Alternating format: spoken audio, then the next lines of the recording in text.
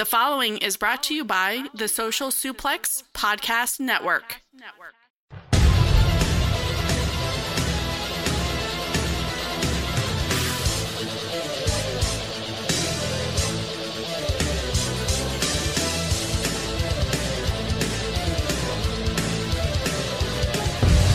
It's time to get in the ring with DJ D. Cougs.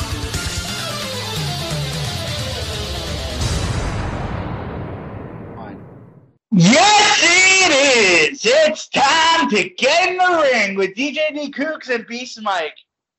How you doing, Beast Mike? I'm doing pretty good. It's a little rainy here in State College, but it's nice weather, and it's a really good time of the year as a June with all the sports stuff that's happening, and obviously July coming up with G1 coming up. We're obviously going to talk about that later on. It's a good time of the year. It's a good time. O.J. Simpson now has Twitter. And he struck with a vengeance on his first tweet. The line, I got a lot of getting even to do. I got some getting even to do. That line, I think, broke the internet and broke a whole lot of people's souls and spirits. Yep. I had to fall back and pause. Like, wait a minute.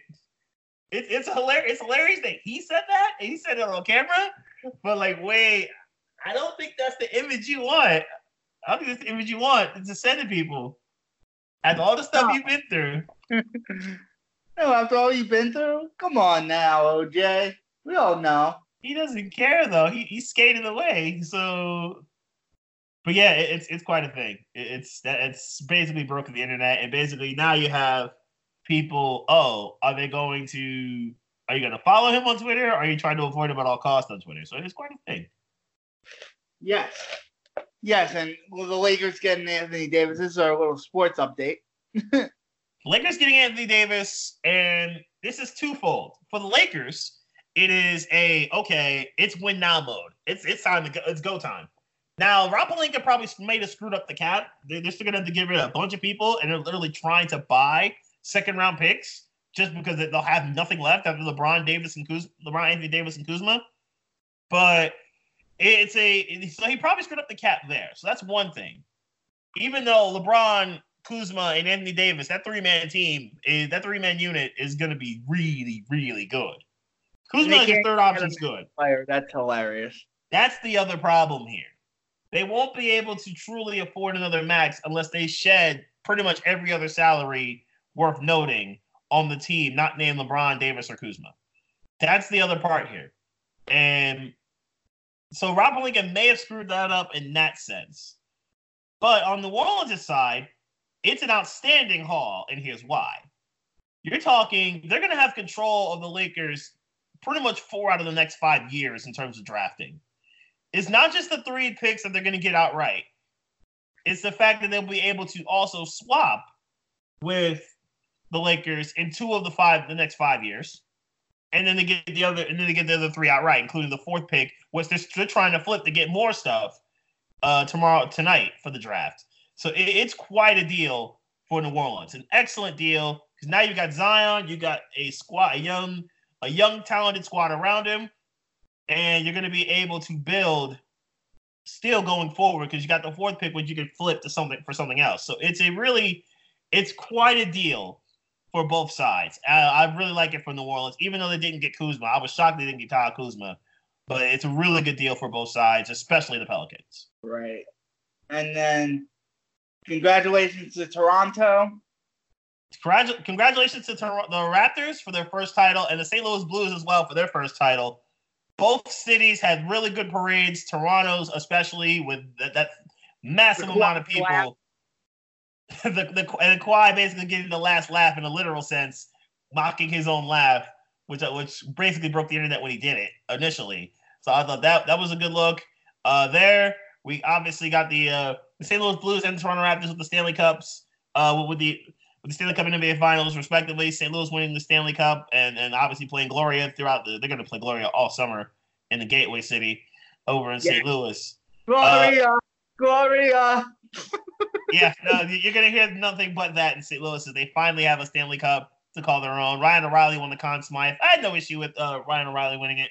I could argue Jordan Bennington with the way he played in these playoffs, but I can understand Kyle O'Reilly with the way he played in the Stanley Cup Finals. So I completely understand why. All the F-bombs that the Blues dropped, too. It's a hilarious video online. Yes, it's been released, the video. Somebody screaming, oh, we already have the explicit tag on this. So, fuck! Yeah. Fuck yeah! It's so good. It's so good. And Doc Emrick having to apologize. Like, yeah, they won their first Stanley Cup. We don't care. No, we're cool. We're cool. I mean, nothing's going to top the summer of Ovi from last year. I don't know if there's a St. Louis Blue that could possibly do what Alex Ovechkin did last year in terms of that's the greatest celebration summer I think we've ever seen in sports. But there are some Blues that can give it a shot. I think Ryan O'Reilly can give it a shot. There's several Blues that may have a shot to do what Ovi did last year, but I don't think anything's going to top Alex Ovechkin's the summer of Ovi that was last year with him celebrating with the Cup. I don't think anything's going to top that.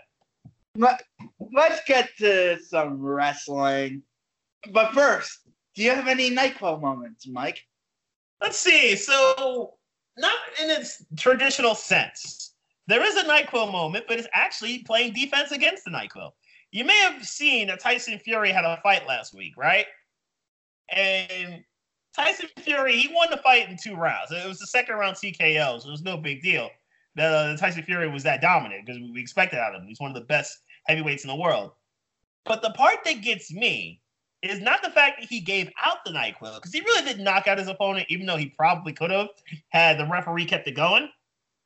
The thing was that he avoided the NyQuil. He avoided Tom Schwartz, basically playing defense like he was in the Matrix. As he was like he was like, nope,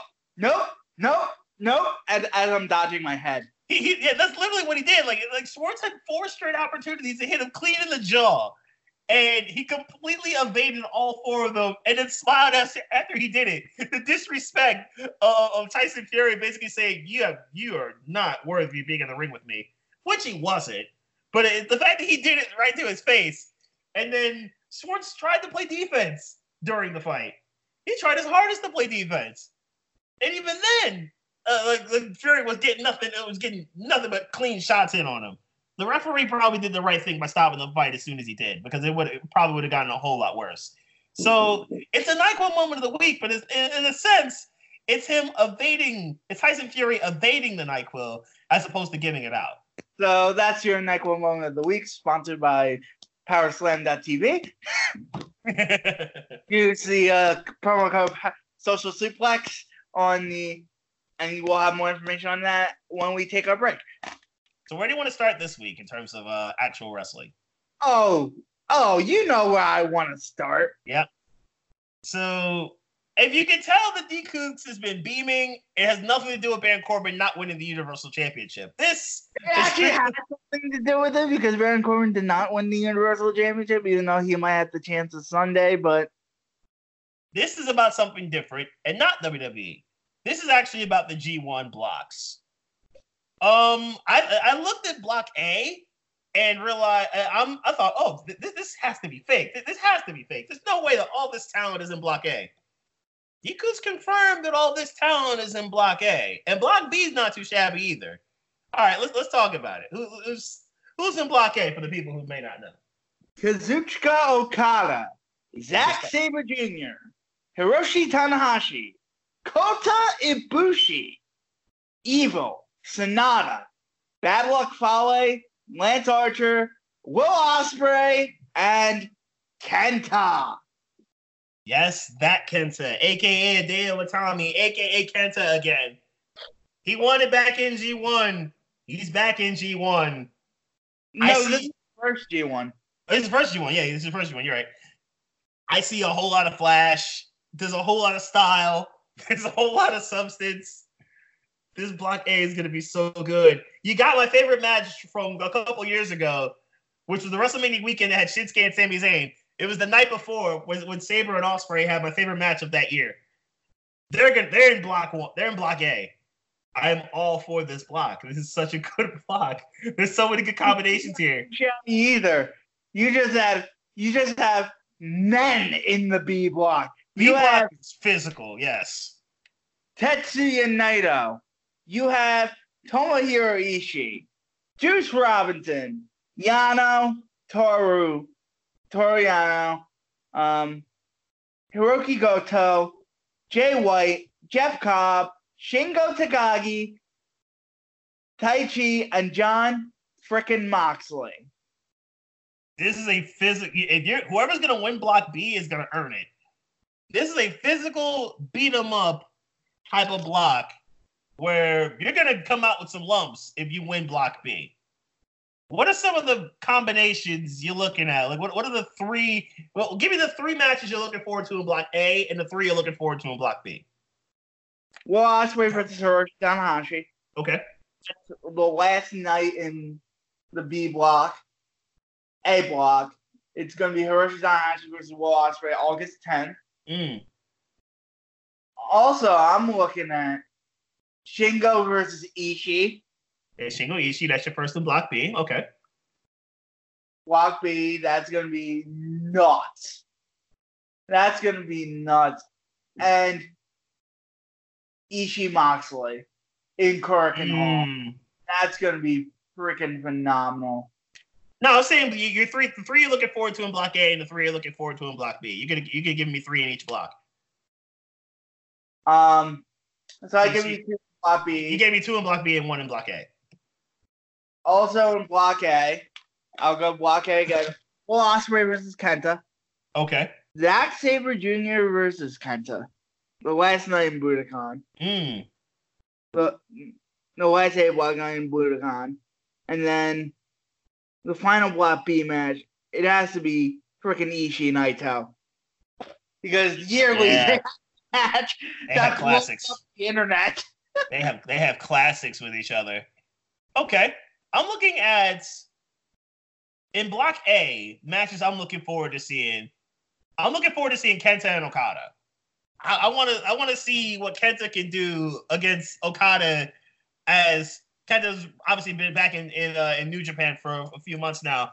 But I don't think he hasn't really seen. I don't think he really saw Okada at peak of powers. Okada. I need to see that. That's gonna be dope. Ospreay and Ibushi running it back from earlier this year. And that's going to be in Korakuen Hall. That's going to be nuts. Yes, Ospreay and Ibushi running it back is going to be great. I'm looking forward to that. And I'm looking forward to Tanahashi and Sabre. I mean, that third match as well is also going to be highly entertaining. I know Sabre has kind of struggled in G1s. Like, he hasn't really built up as much momentum as I thought he would by now. But I think Sabre can have a good G1 this year, by the standards I think he could get to. I'm looking forward to seeing that as well. In Block B, I'm a Cobb guy. Cobb and Ishii, 2 big dudes basically beating each other up. I'm all for that.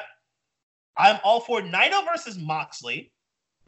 With the psychology of Naito and Moxley, I think is gonna really work. The charisma aspect, that's gonna be oozing with charisma. Yes, that's why I'm looking forward to that one.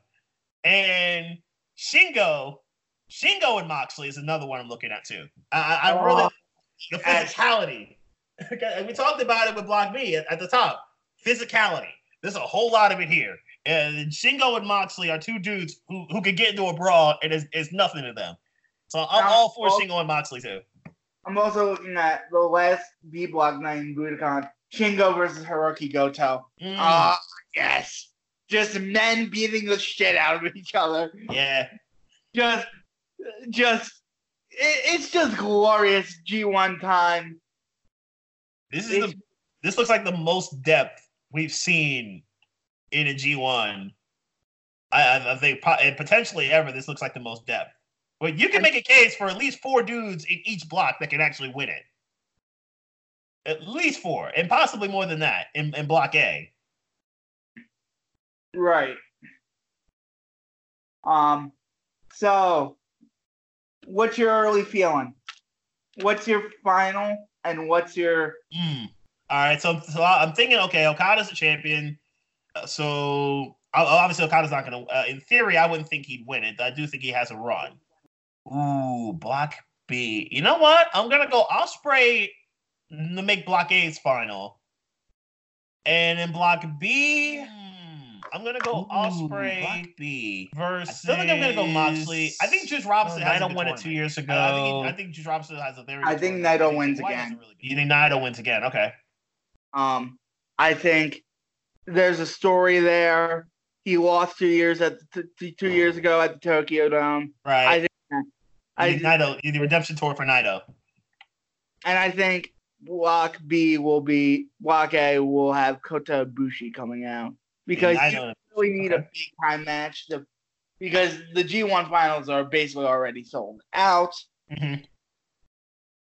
So, and you've done Naito Ibushi a bunch of times, and every time it's magic, except for when they decide to German suplex each other off the apron. Yeah, that's true. We did talk about that.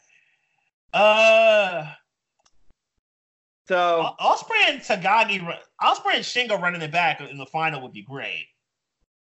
That would be great, but it's not going to happen. I can see Jay White coming out of Block B. I can see because we're gonna get a surprise in one of the two blocks.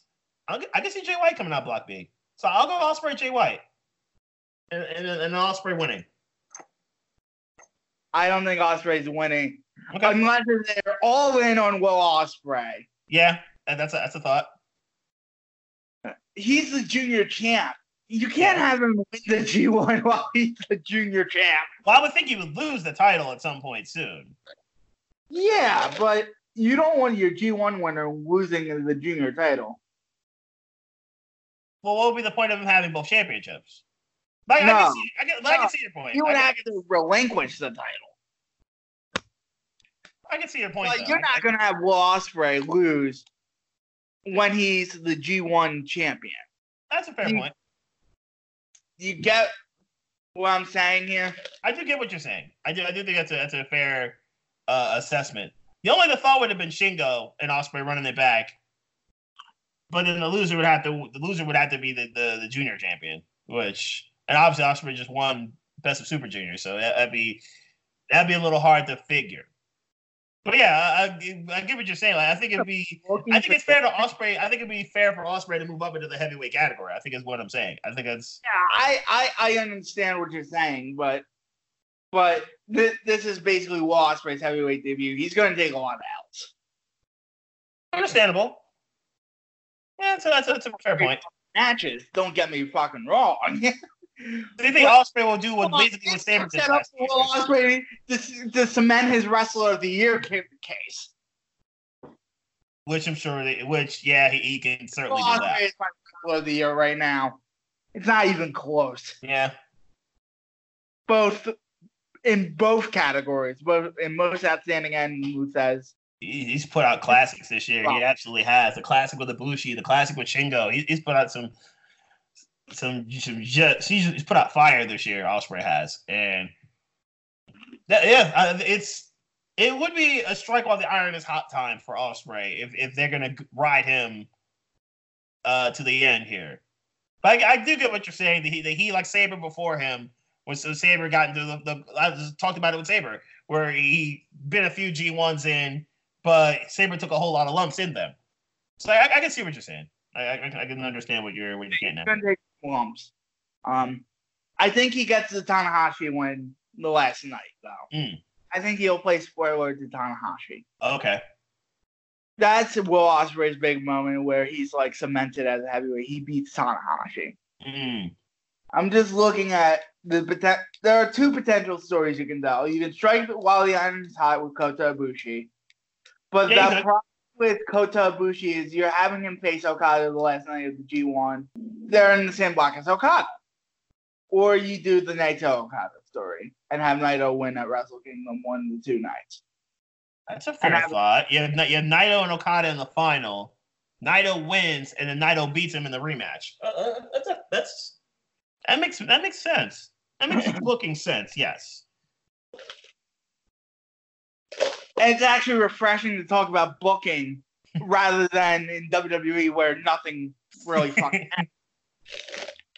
Where a whole lot doesn't make sense. Tokyo Dome up twice. One of them, like a semi-main event for one of them, is going to be Liger's last match. That would work. Who would you have Liger have his last match against? Suzuki. I really think they're going with that program anyway, and the fans are yearning to see it. And I think that's I don't think it's a dome main event worthy, but I think it's semi-main event worthy. Yeah, if it went on second or third to last, I wouldn't hate on it. Yeah, if it went on second or third to last, I wouldn't hate on that. I do think Liger Suzuki, the way they're building it, it's either a G1 final match because Suzuki's not in the tournament, or a Wrestle Kingdom match. I'll have to slow play it, but I think it's possible. You can slow play it with tag matches and tease extended interactions, I suppose. With the two. That's what they've been doing anyway. So yeah, that's okay. You'd have to severely slow play it, but I think it's doable. Yeah, it's doable. Make the yearn really yearning. Right. I think I could see Moxley coming out of B if you're having Kota Ibushi win. Moxley's interesting. Moxley's in an interesting position because of the whole AEW stuff. Right, which why I didn't think Moxley. I do think Moxley will win his share of matches, but I don't think Moxley will get to the end because of the whole AEW things. And he's got a whole lot coming in AEW, I'm sure.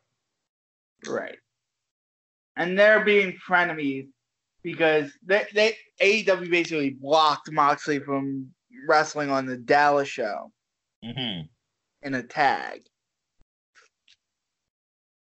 But they're allowing him to be in this tournament here, which obviously gains them exposure too. But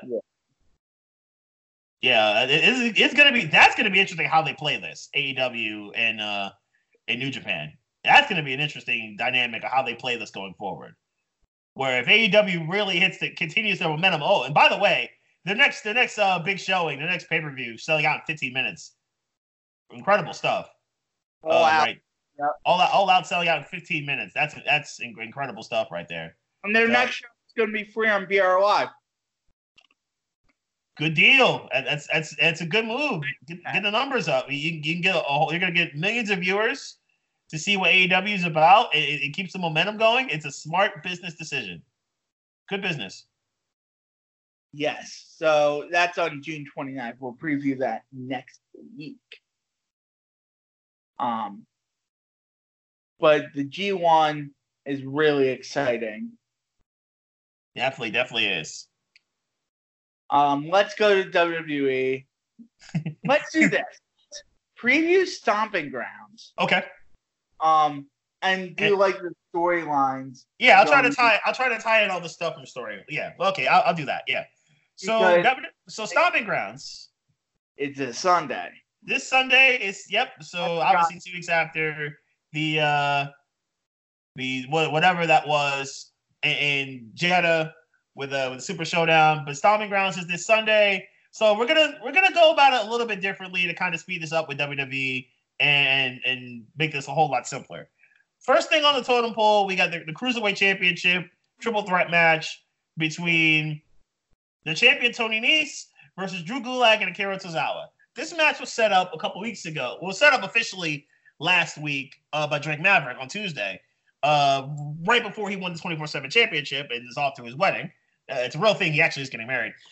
So Maverick set up the triple threat between Tozawa and after a great fatal 4-way where Tozawa and Gulak basically pinned each other after a superplex by Gulak. So now it's set up as a triple threat. I still think Nese retains. I think Nese will retain by pinning Gulak, but I think it's going to be a good triple threat match with a lot of good styles involved with the three of them. But I'm going to go Nese to retain.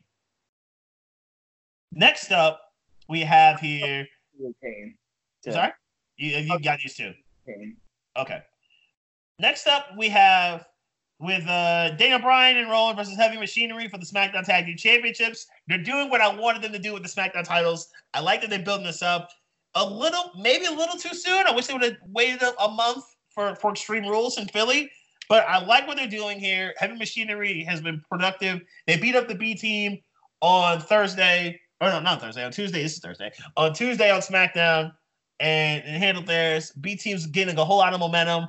I still think it's a tad too soon. Yes, Heavy Machinery should be the team that beats Bryan and Rowan, but not now. I think Bryan and Rowan will retain the titles. I think Bryan and Rowan will retain as well. I think it's a solid match. Dan Bryan did have a good match with Seth Rollins to close Raw, though. That was, at least there was also that. Next up, we're gonna go New Day, which is Woods and Big E versus Kevin Owens and Sami Zayn. I'm shocked that neither of these teams are involved in the tag team title picture on Raw or SmackDown. Quite honestly, New Day in their case on SmackDown, and Owens and Zayn, I guess on SmackDown as well. But obviously, these two teams have been feuding because Zayn and Owens have gone after Kofi in the WWE Championship. Obviously, New Day is doing what they can to make sure that the boy is straight. Too much momentum for New Day. I think New Day will get this done. Owen and Ian Woods will handle theirs against Zayn and Owens. Yeah, I think New Day gets it done. Ricochet won a Fatal 5-Way on Raw, which was actually productive. All five guys getting some shots in on Elias after Rollins did what he did. We'll get to Rollins later. Ricochet won a Fatal 5-Way elimination match where basically Lashley and Cesaro eliminated Strowman. Ricochet hitting him with the 630 to win it. And then Ricochet pinned The Miz to win the match itself. Ricochet versus Samoa Joe for the United States Championship. I think it's time for a change. Ricochet, I think, upsets Samoa Joe and wins the title. I think it's time for Joe to get into the Universal Championship picture. I could care less. They've kind of gone 50-50 booking with Ricochet. I don't like it. I think they have to start pushing Ricochet now if you're going to really get the best out of him. So I'm going to go Ricochet to win the United States Championship, and then Joe basically immediately goes to the Universal Championship picture. I'm hoping it's Joe Rollins at SummerSlam. Honestly. Now, speaking of Seth Rollins, he faces Baron Corbin for the Universal Championship. Basically, Seth Rollins this week was served as basically being Jason Voorhees. You may remember Jason Voorhees is the hack and slasher who would basically run up from behind people and beat up and basically kill people with machetes. Well, Rollins' weapon of choice was a steel chair.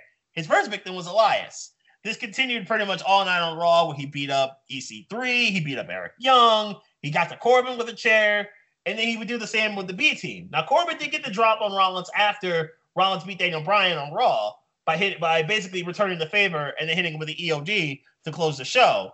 But Rollins versus Corbin, and this time Corbin gets to pick the ref. And that's why Rollins did what he did. Basically, anyone who considered being the ref for the match, Rollins basically destroyed with a chair. Whoever Corbin gets to be the ref, I don't think it'll matter. Ultimately, I think Rollins will retain. I think Rollins will retain if Baron Corbin wins.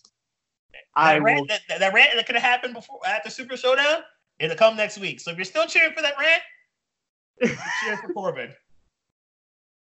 We know it's coming if Corbin wins. Oh. Now I'll get to the ladies. First off, I don't even have the energy to to do it. To do it. I'm like, fuck. I could care less about this company.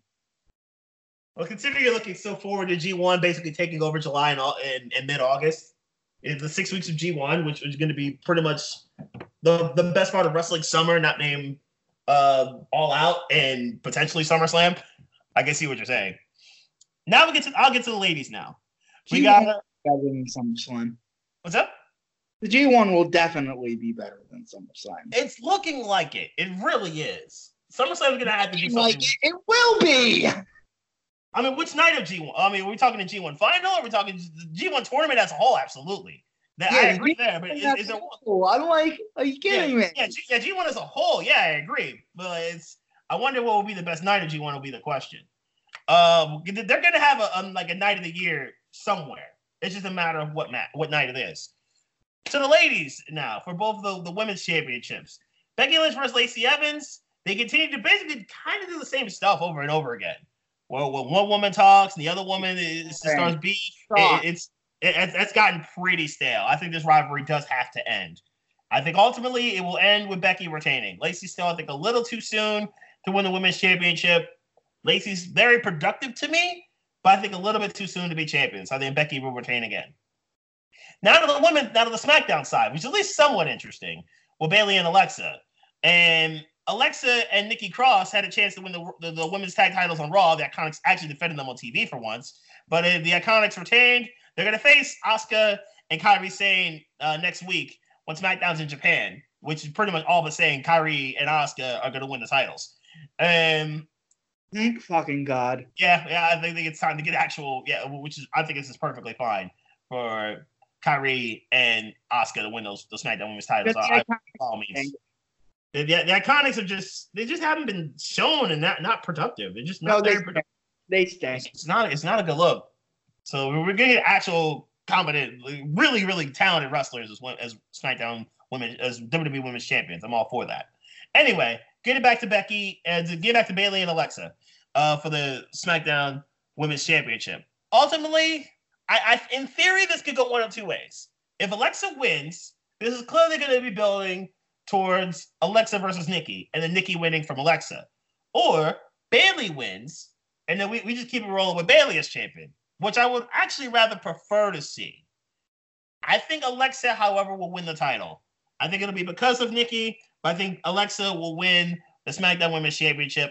Even though I don't want to see that, I'd rather see Bayley as champion for now, but I think it'll be Alexa winning the title, and they build Alexa versus Nikki.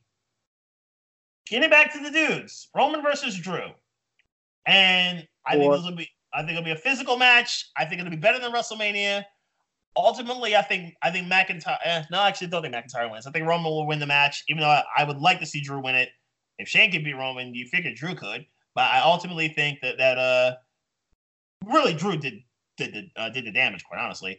But I think Roman will win and pretty much put this rivalry to bed. Thank goodness. I think we need to probably get Shane off TV and just do away with it. And finally, we get I think we'll close the evening, the steel cage match, Kofi versus Dolph in the WWE Championship.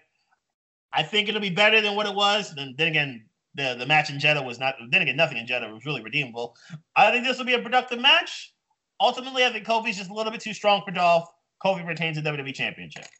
So that's really your look at WWE on the main roster. The NXT stuff that happened. NXT UK featured a battle royal for the number one contendership for Toni Storm's NXT UK Women's Championship, and the winner was Kaylee Ray, as she basically emerged from underneath the ring and would get the last elimination to eliminate Xia Brookside and get it done. So Kaylee Ray is the number one contender for Toni Storm's NXT Women's UK Championship. They set up for GYVs versus Mustache Mountain. They're going to run it back from their great match in January, so I'm all for that. Walter versus Travis Banks will be next week for the NXT UK Championship. Imperium obviously now have 4 members as opposed to 3, what it was last week. So actually a highly entertaining match with Banks and Walter. So that was your main stuff for NXT. And Cassius Ohno beat the Lucky in a decent one-on-one match, which also happened on NXT UK TV. Now to NXT, where Undisputed Era came out. They set up a 6-man tag with Undisputed Era versus Velveteen Dream, Tyler Breeze, and Matt Riddle, which Undisputed Era would win thanks to Roddy pinning Velveteen off of the end of Heartache. But we're obviously they set up for Io Shirai versus Shayna Baszler, the steel cage match next week. They're gonna end, but I think the main special thing that happened this week with NXT was they had this breakout star tournament coming up over the next few weeks, where the winner will get an opportunity at whatever championship they seek on the NXT brand. And if I can load up these guys real quick, because I just had it. Yeah, I have it. Okay. Jordan Miles, which formerly ACH. Yes. BOA. Mm-hmm. BOA. What a fucking name that is. What a name.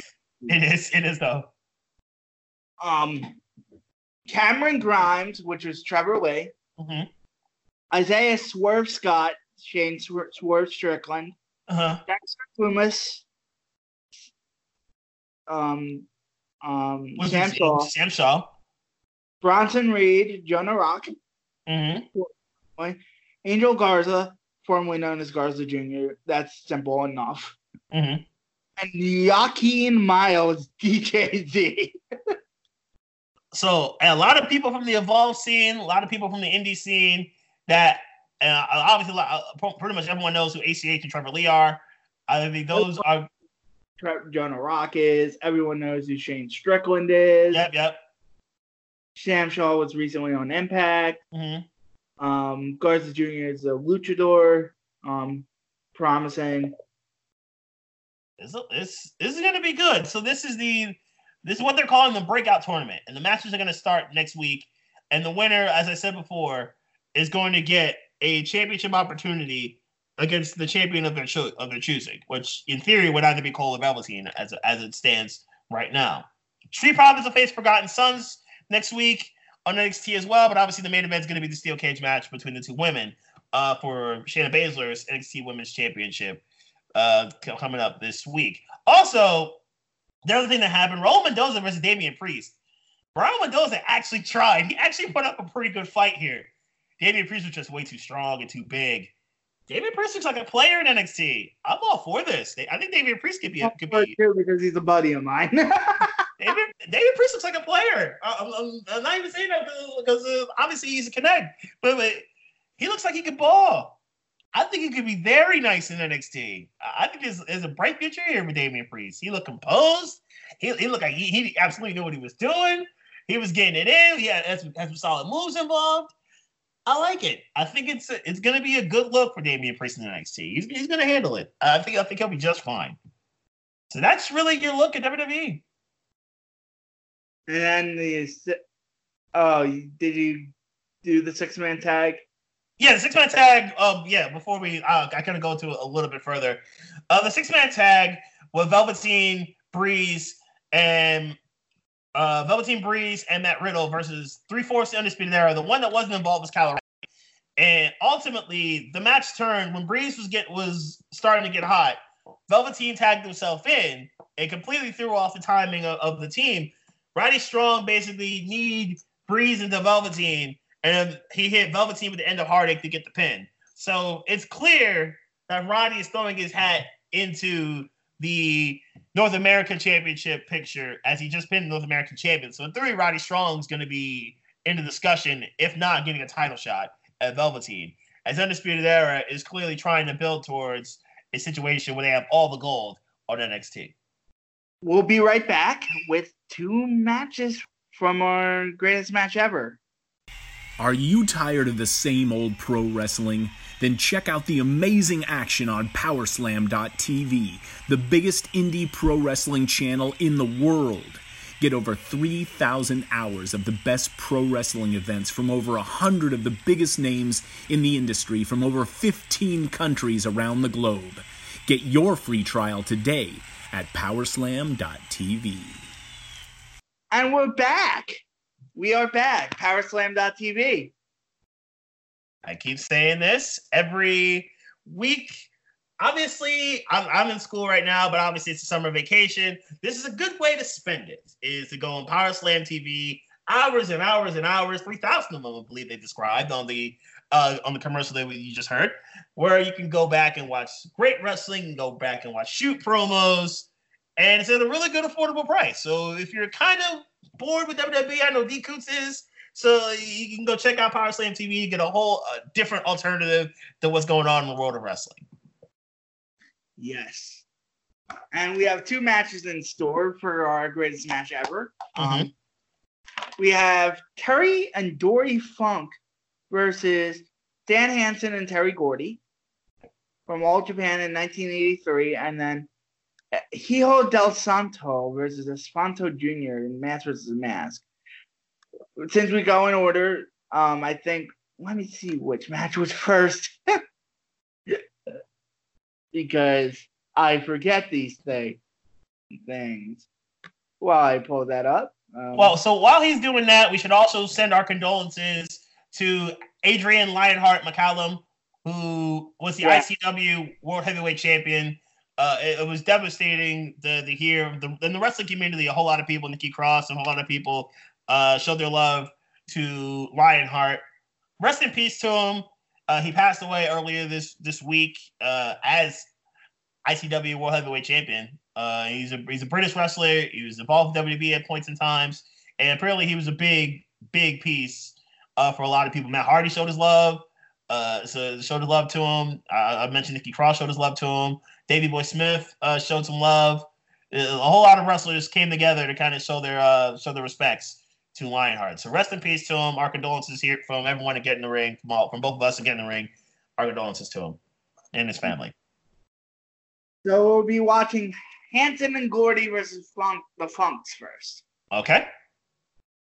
All right. Now this comes from August. Is this from August 31st or is this from August 17th, 1983? There's several numbers here. But anyway, let's just get into it. Sorry. It's from August 31st. Okay, August 31st, 1983. Cool. 3, 2, 1, go. So basically what we're seeing here is this crowd is relatively hot right now. I'll be turning this down. This crowd is hot. As we see the Funks get in the ring here. No, that's Hanson and Gordy. That's Hanson and Gordy, sorry. Yeah, the Funks are already in the ring. You're right. And Hanson and Gordy are both wearing the cowboy. They're wearing the cowboy hats. We should mention. And they're in the long pants. Terry and Dory Funk are in the. Terry's in the red. Dory's in the blue. As opposed to on the opposite team, we've got. I believe that's Hanson in the white cowboy hat. Yes. Hanson in the white cowboy hat, and we have and he's got black long trunks. Actually, no, they are wearing okay. I see what that was. Those were chaps that Hanson and Gordy were wearing. But Hanson is in the black trunks and Gordy is in the and there are streamers flying everywhere. And they're not even waiting for the streamers to be cleared out. We got the fight's already started. The fight's already started. And Gordy didn't have his chaps off. Gordy's still in the chaps. And they are rumbling right now. It is a serious fight. Yes, this is the kind of Funk match I like. Yeah. It's not a tech showcase like last week's Funk match, but this is gonna be a brawl. This is gonna be an absolute brawl, which is way what we expect from the Funks. So basically Gordy and Terry Funk. No, that's Hanson. I'm sorry. Hanson and Dory Funk. Terry. That's Terry. I had it right the first time. So Terry and it's just a massive brawl. Terry and Gordy are rumbling, and then Stan and Dory are rumbling. It's the match has actually kind of started. Stan going for the lariat. No. Yeah. He knew what was coming. He knew what was coming. They call it Stan Hansen the lariat for a reason. You want to avoid that lariat. Also, look at the stitches. Look at the stitches on the head here. Stan Hansen is taking Terry Funk. Terry Funk clearly was in a rumble before this, and he's got stitches all over the top of his forehead. He just took a chop or two, and he's just eating it right now. Stan Hansen's laying it in on him though. All right, we get the tag in. Gordy comes in. They're ripping at the stitches. Gordy. You can kind of see the. Oh. And Hanson falls back. Yeah. Terry did tag in his partner Dory. His brother Dory. His brother, I should say. He did tag in his brother. So that's as Terry's trying to calm him down. Hanson wants none of that, so Hanson goes after Dory. And now Hanson tagging in Gordy. Gordy with a nice elbow to the arm of Dory Funk. This crowd's so hot. This crowd is nuclear hot. It really is. Nice drop kick. Solid drop kick right there by Gordy. And the kick out by Dory. But going to the arm. Kind of like what happened last week. Offense to the arm. Hanson back in the ring. Hanson going back to work. He picks up right where his partner Gordy left off. Going after that left arm of Dory Funk. The referee gets him off the rope, gets a clean break. But the wrist control and the arm control, very evident here. Quick tags in and out. Smart tag team wrestling by Gordy and Hanson. The former is in the ring right now. Solid. Applying more pressure to the arm. As all parties look on. Another quick tag. As the neutral, and it's smart. Obviously, what we basic classic tag team wrestling. You're neutralizing your opponent, keeping them away from his corner. Smart decisions here. Even more pressure as the arm is locked in. As Dory Funk trying his hardest to break this up. And he gets a whip. Gets kicked in the head and a solid elbow drop. No hook in the leg, but he wasn't going to get pinned off that anyway. There's a kick out of one. But again, back to the arm. Even more to the arm, and another quick tag in. Gordy coming back in. Elbow to the arm. So we are getting... Ooh, nice right hand. Nice right hand. Nice punch. Two of them. Nice punch. He's throwing a mean right, but he can't get... But he's stuck in the middle of the ring. And Terry Funk with a distraction, but that really did nothing to stop the momentum of Terry Gordy. Hope Terry's in red. Quite a thing right now. The Dory Funk is trying his hardest to get out. But again, the arm control. And another quick tag. To the second rope. In theory, it's an elbow. Indeed it is. Elbow to the arm. And just going to work. Meanwhile, while the arm is the focus of the hold, the knee being on the chin does not help the case of Dory Funk. That elbow, however, does help. So does that one. Also the kick to the gut. And a nice uppercut as well. Good combo. Dory Funk throwing hands. More uppercuts. But then a body slam shuts down that momentum that he had. Solid momentum, but ultimately, this is great tag team wrestling here by Hanson and Gordy to keep Dory away from the wild man known as Terry Funk, who is just itching to get in the ring to help out his brother, and B, just to beat people up. Because that's what Terry Funk does. Yeah, I might have that reversed, but yeah, legitimately, he's dying to get in the ring right now. As off the ropes, nice shoulder tackle, but unfortunately, it knocked the wind out of him. Gordy with the shoulder there. Yeah, Gordy with a shoulder tackle, but basically knocked the wind out of himself. Smart rest. Oh, that did not work out. Hanson got in the ring to distract the ref, but Terry Funk, as we just mentioned, is kind of a wild man. Basically got in the ring to not help out his brother get to the corner, but basically got in the ring to stomp out Gordy, which that did no favors for his brother Dory, as I believe there was a tag by Hanson. Double team, back elbows. And then Hanson with a nice knee drop. Hanson going for the pin, the kick out. And now it's going for a pile driver is Hanson. Got it. Ouch. Yep, and it was a clean one too. And he follows it up with a knee drop, and now has the knee into the neck, though he is holding the rope, so he's going to have to break that hold there. And Terry Funk, as you can see, Terry Funk's not even getting in the ring to beat people up. He's just heated. Meanwhile, the ref is focused on Funk. This is awesome.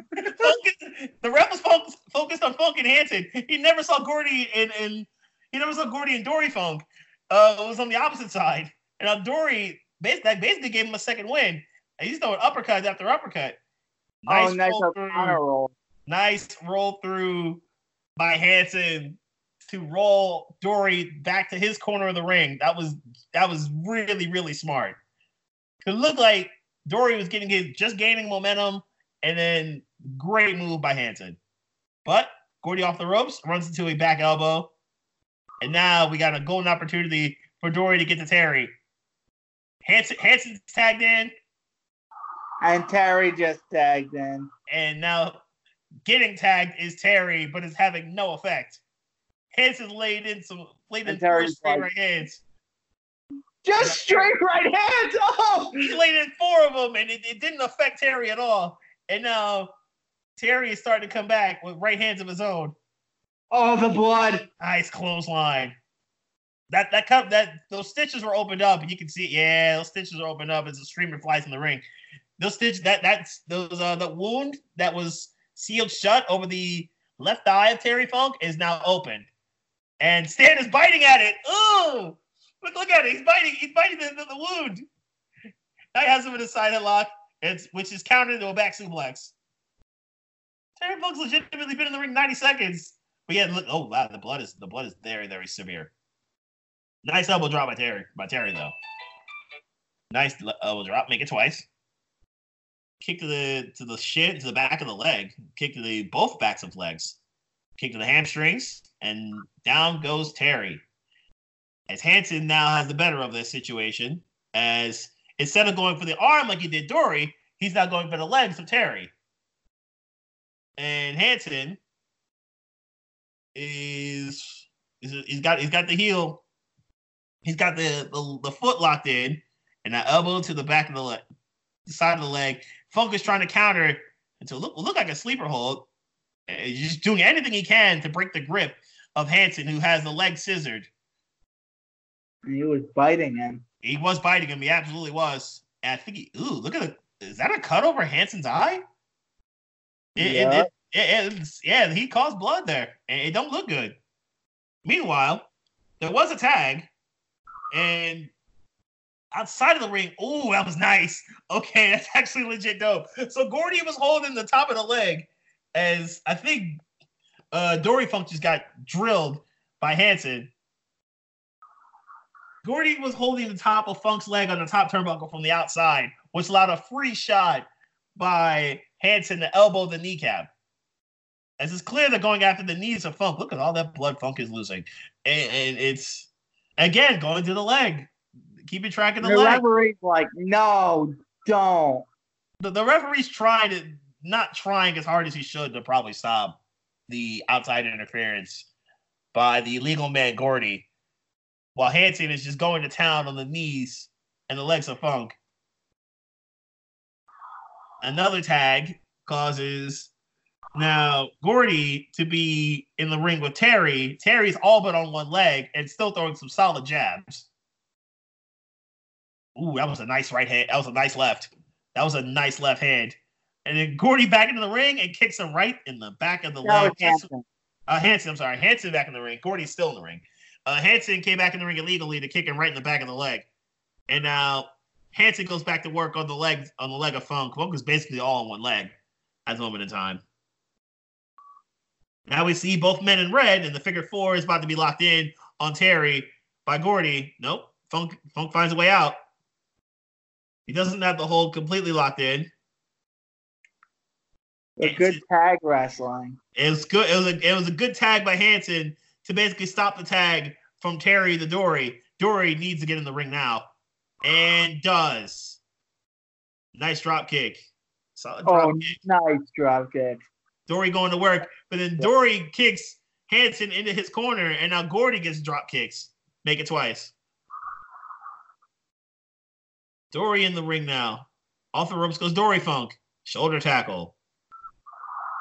Goes off the ropes again. Makes it twice. Goes off the corner. Nope, gets countered. Power slam. Good power slam. Terry, who's still in the ring. Terry never got out of the ring. He was just never involved in the action, but breaks up the count. Side headlock, back suplex by Dory Funk. Looks like Dory's on relatively fine. Was there a tag? I think Dory got kneed right outside of the ring by Hanson. Hanson now stomping away at Terry. Dory now pulling Hanson. This is just a hockey fight. It really is all about a hockey fight. It is a draft tomorrow, by the way. But it is a hockey fight. So we got Terry and Gordon. Both Terrys are in the ring, and we got Robbie Hanson outside of the ring. We've got mass chaos all over the place. Terry can't stand up, but he did roll out of the way of what looked like it was going to be a diving headbutt. Meanwhile, Hanson and Dory are on the outside of the ring. Hanson just shoved Dory into the post. Terry going to the top, sunset flip, beautiful sunset flip. Beautiful. And he got the pin off of it, too. I think a little more is going to happen. He got the pin off of it, too. So, yeah. So, the match is like, no. The Funks win the match. That's not the point. But now, there's even more drama happening afterwards. Stan Hansen is snapping on Terry, who's still a bloody mess, and is still holding his knee. Hansen's going to work, and people are trying to stop him. And Stan Hansen. All the young boys are trying to stop Stan Hansen. You're not stopping Stan Hansen. Oh, what a lariat! Oh, get wrecked off that lariat. We figured we'd see it, but I didn't think it'd be a young boy that would get it.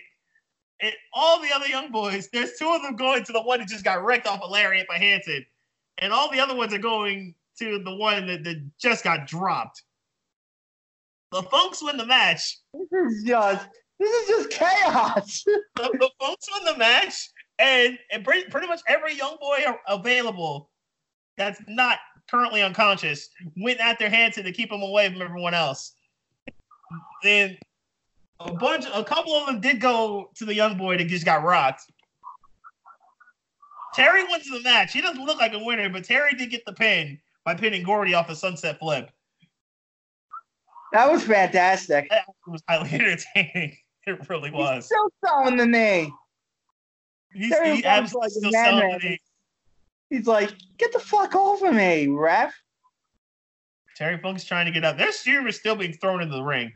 And the ring announcer, I think, a Ringside Doctor, it looks like? Yeah, Ringside Doctor looks like he's in the ring. Trying to get to Terry. Terry's trying to get up. It looks like he's going to be able to, with the help of his brother and the ref. Not only was the finish nice, the post stuff was also highly entertaining. Terry Funk is in so much pain right now. He's losing a bunch of blood because that cut was opened up, and his knee is it looked like his right knee not in good shape right now. He's trying to stand on it. This is just compelling. Oh no! There's a fracas. It really is compelling stuff. It really is compelling, entertaining television here. Funk is trying to get up, and yeah, this is chaos. It's just chaos everywhere. It's enjoyable. So if you see the blood on the hands, on the taped up wrists of Funk, the match itself was short, but it was freaking awesome. It was entertaining for what it was. Physicality, as you would expect from these four, especially Funk and Hansen. I mean, we figured that, okay, we're going to get a lariat, but I didn't think it'd be the young boy that would eat it. That was quite a thing. Ooh, that was quite a lariat. As the lights go out in the arena, streamers are still flying into the ring still. The flashbulbs are going off. This is 1983 after all. Terry Funk is cutting a promo now. Funk is cutting a promo. He's cutting a promo on one good leg and a badly cut up. This screams Rocky moment. It really does. Forever! Forever! This is basically screaming that. It's like Funk is basically screaming into the microphone. The streamers are flying into the ring. And Terry Funk is sweating buckets. And is cutting a nice promo as the fans are just losing it. He's still got a bad cut over his left eye, showing love to the people who showed up. That was fantastic. That was actually highly entertaining. I genuinely enjoyed that. Just Terry Funk just being a madman. Terry Funk is a crazy, crazy individual. Crazy individual. So the folks in the ring, I believe that'll pretty much do it for this particular match. And we move on to something entirely different. I would think. Mask versus mask matches are brawls, but not as bloody. But we don't know. Well, I don't know about this match. El Hijo del Santo, one of the biggest stars of Mexican wrestling history, versus Espanto Jr. Mask versus mask. 8/31/1986. All right, so let's talk about. Let's get ready to go. This is 3 years later. 3, 2, 1. So both wrestlers are in the ring. I know Santo is in the gray. Santo in the gray. Espanto Jr. is in the black and gray. Black and white. Oh, black and white, right? Black and white. And so that's an easy way to tell which mask is who. Del Santo is in the gray mask with the what looks like he's got a cape on right now, but obviously he's not going to have it on in a few moments. And Espanto is in the black and white mask. So this is obviously a rip from a tape. Right. VHS. Back when you were a real thing. Now we download stuff. That's a nice white suit on the ring announcer, by the way. Yes, it is. The crowd, as we mentioned in the previous match, is also pretty hot for this one. Now, Del Santos, the back of his mask looks like it's got some shiny stuff. It's got some diamonds or something on the back of it, which is also a nice touch. He also had diamonds on the cape, it looked like. Long tights are on pretty much the whole. It's got a whole singlet on. Does Espanto with long tights, and actually no, they both have long tights on. It's just there's no top on Del Santo. Yeah, Del Santo is not wearing a top. That's really the main difference here, and also the colors. So match begins, and we get a collar elbow tie up to start the match. And a standoff. We're going to second back-to-back standing switches and a side headlock. Nice offensive move there by Espanto. But nothing really results of it. Espanto then whips the arm as suddenly it freezes. Okay, sure. Okay, cuts back on. We're good. And yet, obviously, it's coming from VHS, so it's a little messy, a little choppy. Snapmare takeover, however, by Espanto was not choppy. And he does it twice, and the second one caused a bounce from Del Santo. He makes it 3 times, and that one actually was more severe than the first 2. Irish whip, fireman's carry into what effectively would kind of be known as Wasteland now, but that's effectively what happened here. So the outside area, there's a concrete floor, and there's no barricade. And you got people. Oh, nice Irish whip into the turnbuckle. As Espanto is taking control. Espanto's taking control of the match to start with, as he's Irish whipping him turnbuckle to turnbuckle, and in a nice double sledgehammer move by Espanto. Oh no. No, he's not. He's just throwing him into the ring. He's just keeping up the offense, so he can, I guess, continue to try to pin him. Irish whip, nice. Fireman's carry to what looked like a little bit of a power slam type of deal. As it's all Espanto to start the match.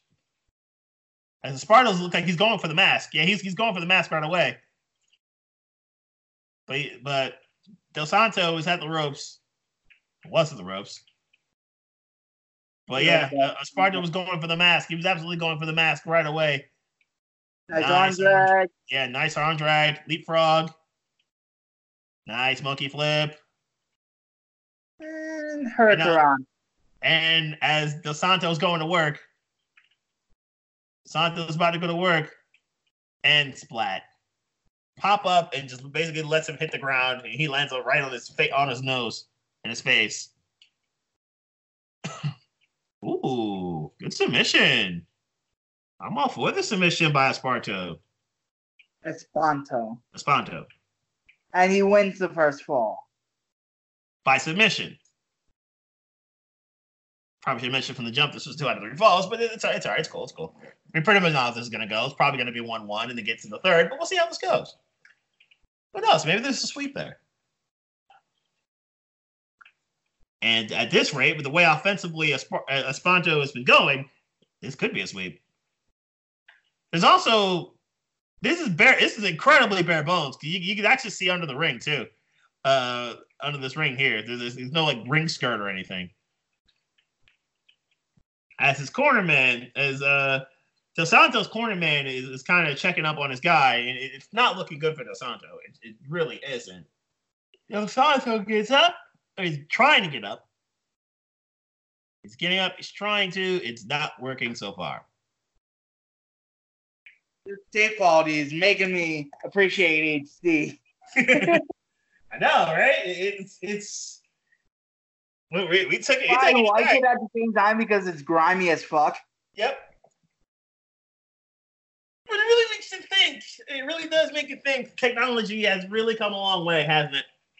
Technology, you come a very long way since the days where this was standard and where this was advanced. He's taking a little massage. Dos Santos, he got basically destroyed in the first fall. He had a little bit of offense, but it got instantly snuffed out. Legitimately, this has been all Espanto in this match. And Espanto really has done nothing to come out of the ring to come after Santo. He's basically just let him recover, which is a little bit of a surprise. As we see a couple of kids walk up to Dos Santos and try to show some love. Espanto is he was out of it. He took a serious beating.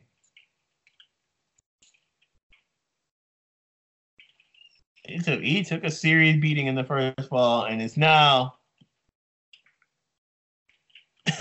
I guess trying to collect his thoughts and compose himself.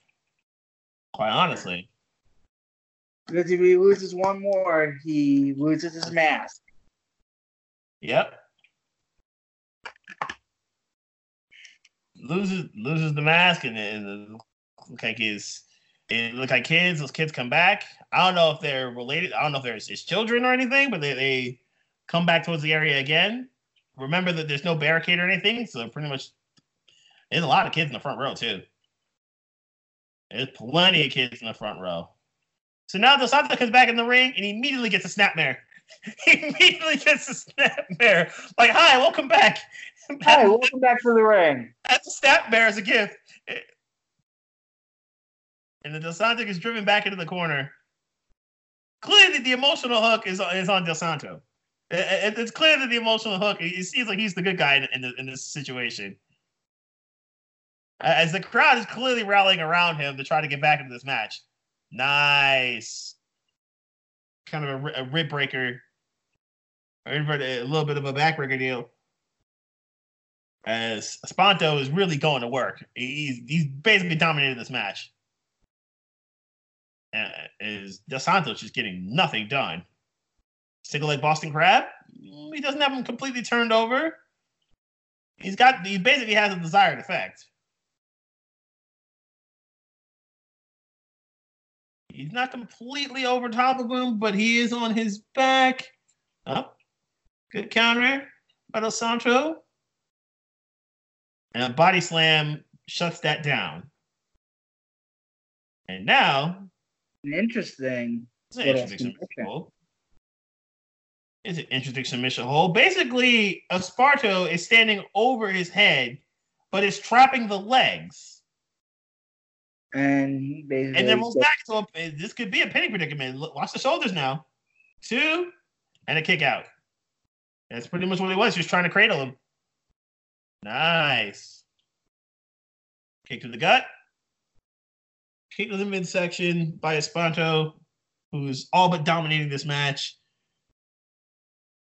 He's basically going for the mask as part of it. That's how much he is trying to dominate here. And the crowd's almost like in a riot. Yeah, the crowd gut wrench, pretty much a gut wrench backdrop. As he basically flipped him over on his head. Did Espanto. Espanto going for a neck breaker, and he connects. And it's clear that the head is bothering Del Santo. As the rains are coming here in State College. But when it rains, it pours, and the beating is coming in quite impressively, I should say, on Del Santo. It feels like it's not done an offensive thing in the last few minutes. Right. Never mind the stuff that he was outside of the ring trying to compose himself and come to grips that he's a fall away from losing the mask. But he really hasn't done much offensively. I like this submission hold. Look at this submission hold right here. So basically, Del Santo has hooked the leg. Look like he was going to go for a suplex, but he hooks the leg and basically rears his arms back, the arms back of Del Santo. Back body drop by Esparto. Esparto had that submission hold on, by the way. I think I might have said Del Santo twice. Back off the ropes. And look like another backdrop happened. Now he's going for the mask. He's coming for the mask. He's trying to unmask him before the match ends. The referee trying his hardest to stop it.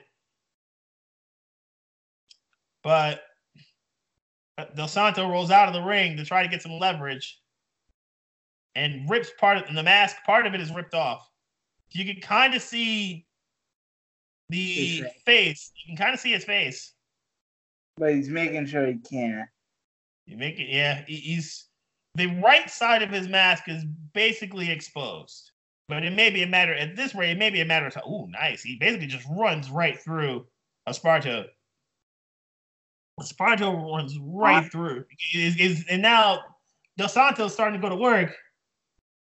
Back body drop. The crowd's starting to get a little hot right now. Maybe that's what he needed. Maybe that's what he needed to get back in it. Another back body drop. Maybe that's what he needed to get right. As he's starting to take the offense. Oh!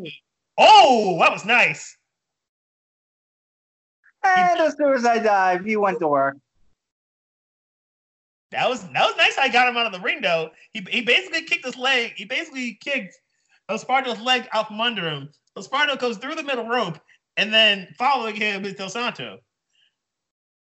Espanto's now in trouble as he just gets body slammed on the makeshift padding on the concrete floor. The crowd is now gathering around the situation. As this is getting nice senton. Uno. Dos. Hooks both legs and gets the pin. So it's 1-1 after a flurry of offense by Del Santo. Hijo Del Santo. So now it comes down to this.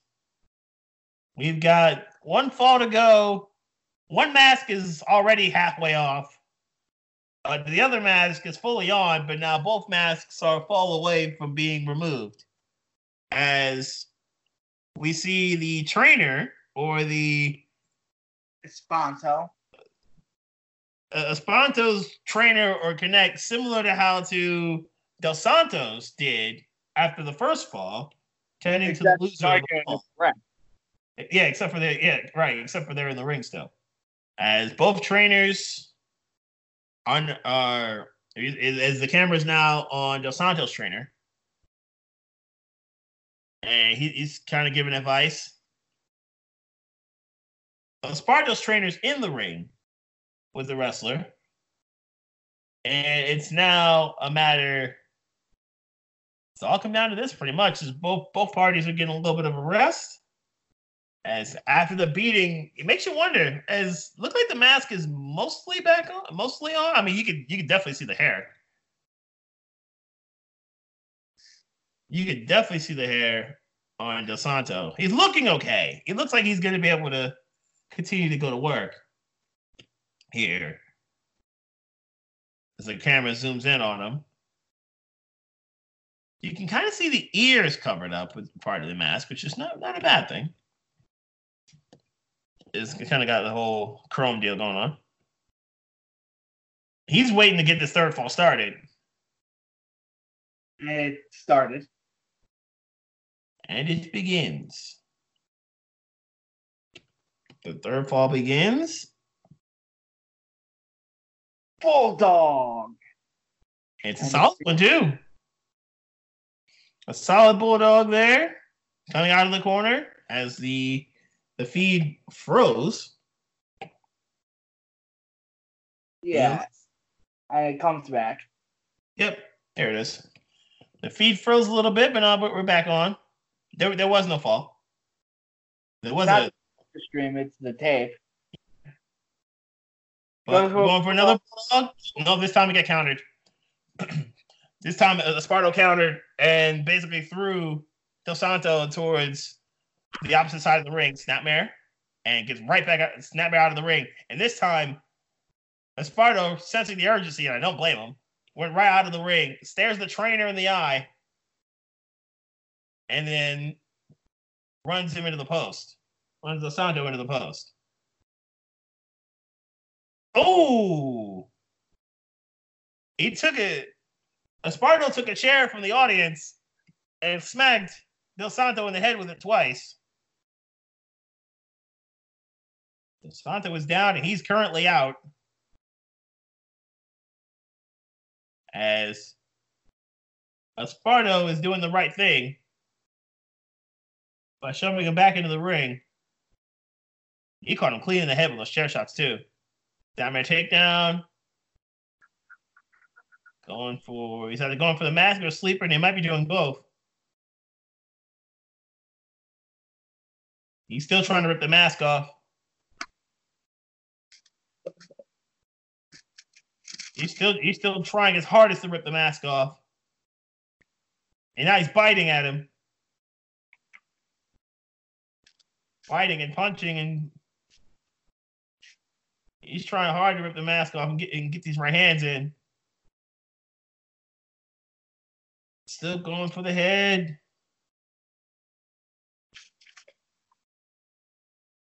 Yeah, he's definitely biting him.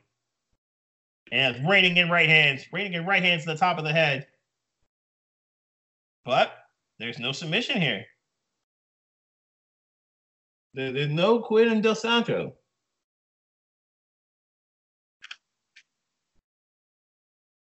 There's no quit in Dos Santos.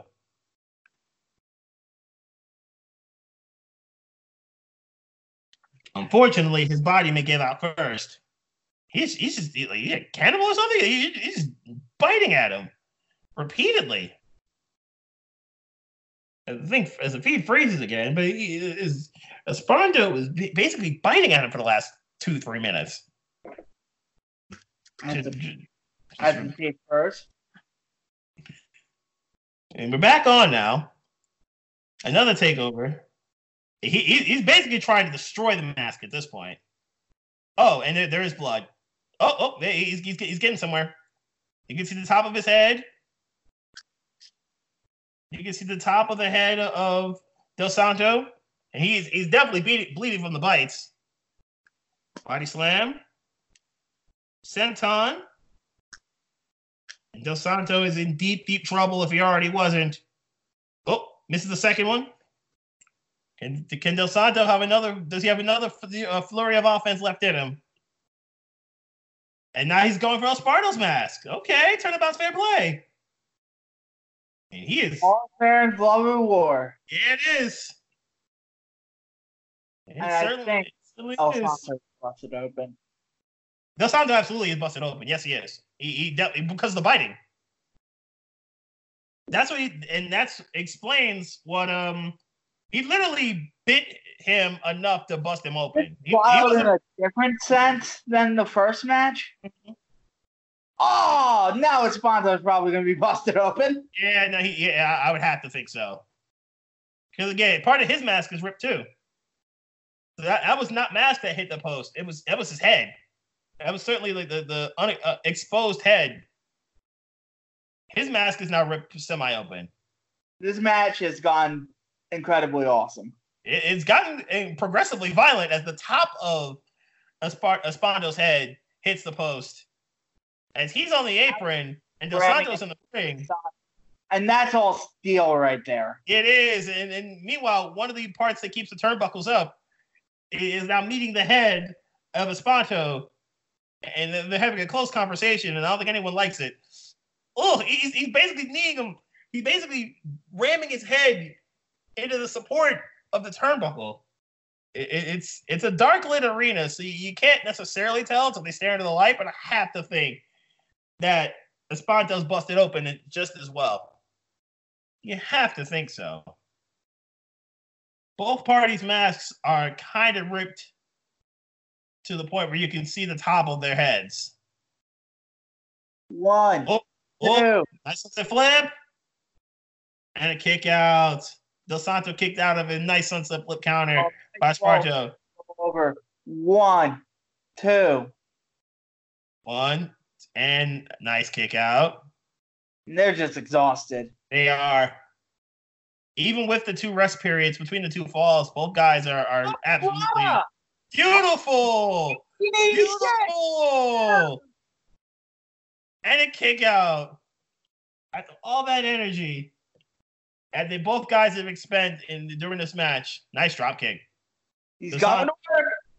Esparto with a drop kick. He's going to work. Tope Suicida. Oh, wow, he's busted wide open. Ooh. His cut is a whole lot worse than Del Santo's is. His cut is much worse, probably because of the ramming into the support beam of the turnbuckle. Made his a whole lot worse. That's a nasty, nasty gash. The crowd is super hot for this right now.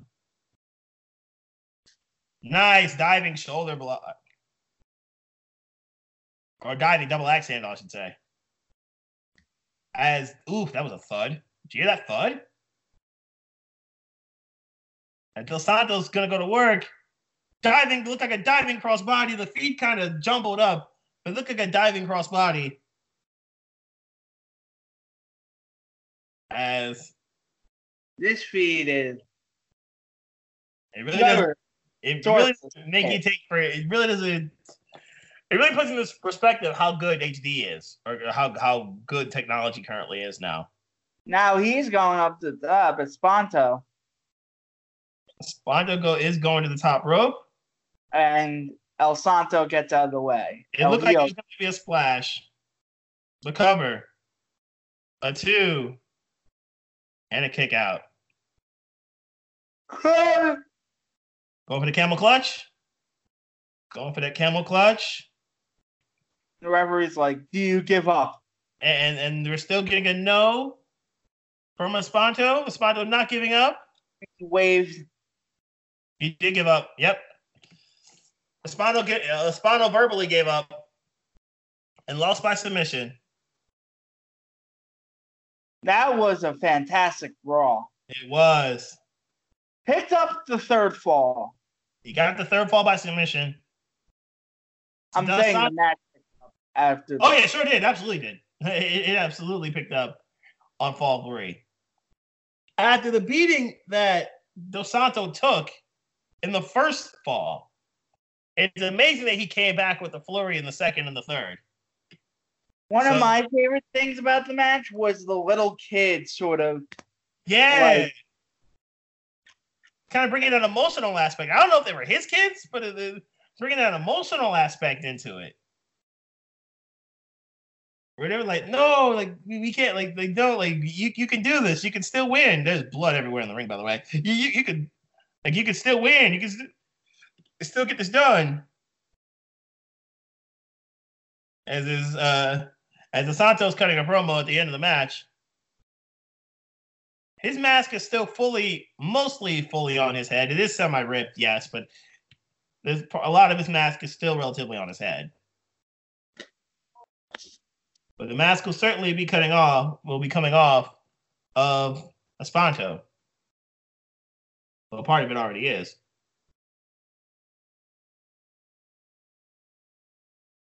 So let's see what we got here.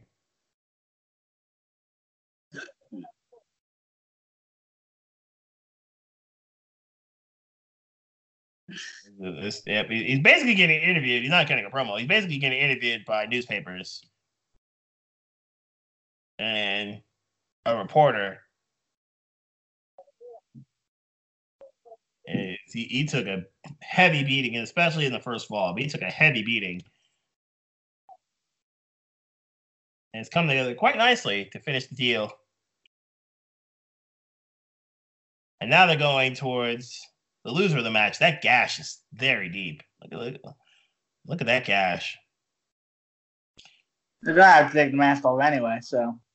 He does, but they're trying to, I think, seal closed the wound that's in the top of his head. Blood pouring everywhere out of there. He must be in pain, too. Yeah. Look how deep that blood came out of that towel. So the referee, okay, he is removing the mask. The referee was trying to help him. As everybody is gathered around the ring, the referee is removing the mask. Everyone's gathered around the ring to see what he looks like. And Espanto is getting up on his own. He's basically waving the referee off like, I got this, I'll remove it. Honorable thing to do. Espanto is now at the ring ropes. Now he's up on his own. All parties involved are trying to remove the mask. And Espanto's untying it.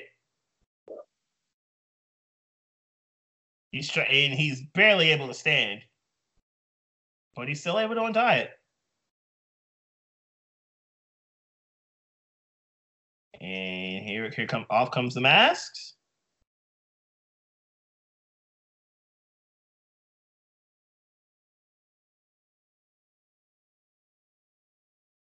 There it is. And he's been unmasked. So next week, we are going to 1952. Lou Thesz versus Verne Gagne. For the NWA World Championship, Chicago 125, 1952. Nice. Obviously, we'll also be talking about the Stomping Grounds and that Fallout. We'll be previewing the show, the next AEW show, which you talked about earlier, being free. Kawa versus Daisuke Ikeda from Futen, 4/24/05. Nice. So still jam-packed show coming up next week. It should be a very. We'll see what Stomping Grounds actually turns out to be. I have no idea how good or bad this show could potentially be. We'll see how this turns out. So, got anything else we're going to cover this week? No. Okay. Plug. We have a new Twitter account. Mm-hmm. Yeah, we should totally plug that. GITR Wrestle is our show Twitter account. We'll do some live tweeting. But you can follow our personal Twitter accounts for more wrestling stuff. At DJ D Kooks Wrestle, at Beast of Mike. Yes. So, as for me, I will be board hopping if there is a game. Will there be games? I've been doing that with the State College Spikes. I'm basically a producer there. And I'm basically a producer there. It's in State College, the radio stations. I'll be board hopping there. Today's doubleheader. The Spikes have been pretty good so far. If there is a game, because it's been raining over the last few minutes, it may open up, it may not. We'll see. But I'll be down there to see what happens. So that'll be a lot of what I do. You put up away games too? Yeah, I do the away games as well. A lot of them. I'll be pretty much there. I won't be there tomorrow, but I'm going to be there today, and then I'll be there Saturday and Sunday as well. I'm going to do a lot of the board hopping for the Spikes games, home and away. Oh, so you're going to be actually at the station? Yes. Yeah, I'll be at the station. I'll be at the radio station, pretty much running the board hopping and doing the editing, similar to what I do with this, where I do like the editing and running the boards, things like that, making sure everyone's cool and up there. I actually just met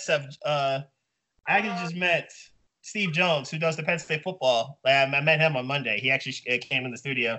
Not too happy that I'm a Dolphins fan, but he's a Giants fan. He doesn't like how the picks are going. Joe Putman's a Steeler fan. He's guy does the hockey. He's the other one that does the broadcasting. But I'll be there making sure they sound good, they sound clear, and seeing if there's going to be some baseball later today. So for Beast Mike, this is DJ D Kooks, and we'll see you next week. BetMGM has an unreal deal for sports fans in Virginia. Turn $5 into $150 instantly when you place your first wager at BetMGM. Simply download the BetMGM app and sign up using code Champion150. Then, place a $5 wager on any sport. You'll receive $150 in bonus bets, regardless of your wager's outcome. And if you think the fun stops there, the king of sportsbooks has plenty of surprises in store. Check out daily promotions, same-game parlays, live bets, and so much more. Download the app in Virginia today and get $150 in bonus bets instantly from your first wager. Only at BetMGM. BetMGM and GameSense remind you to play responsibly. See BetMGM.com for terms. 21 plus only. Virginia only. New customer offer. Subject to eligibility requirements. Rewards are non-withdrawable bonus bets that expire in 7 days. Please gamble responsibly. Gambling problem? Call 1-800-GAMBLER. Promotional offer not available in Washington, D.C.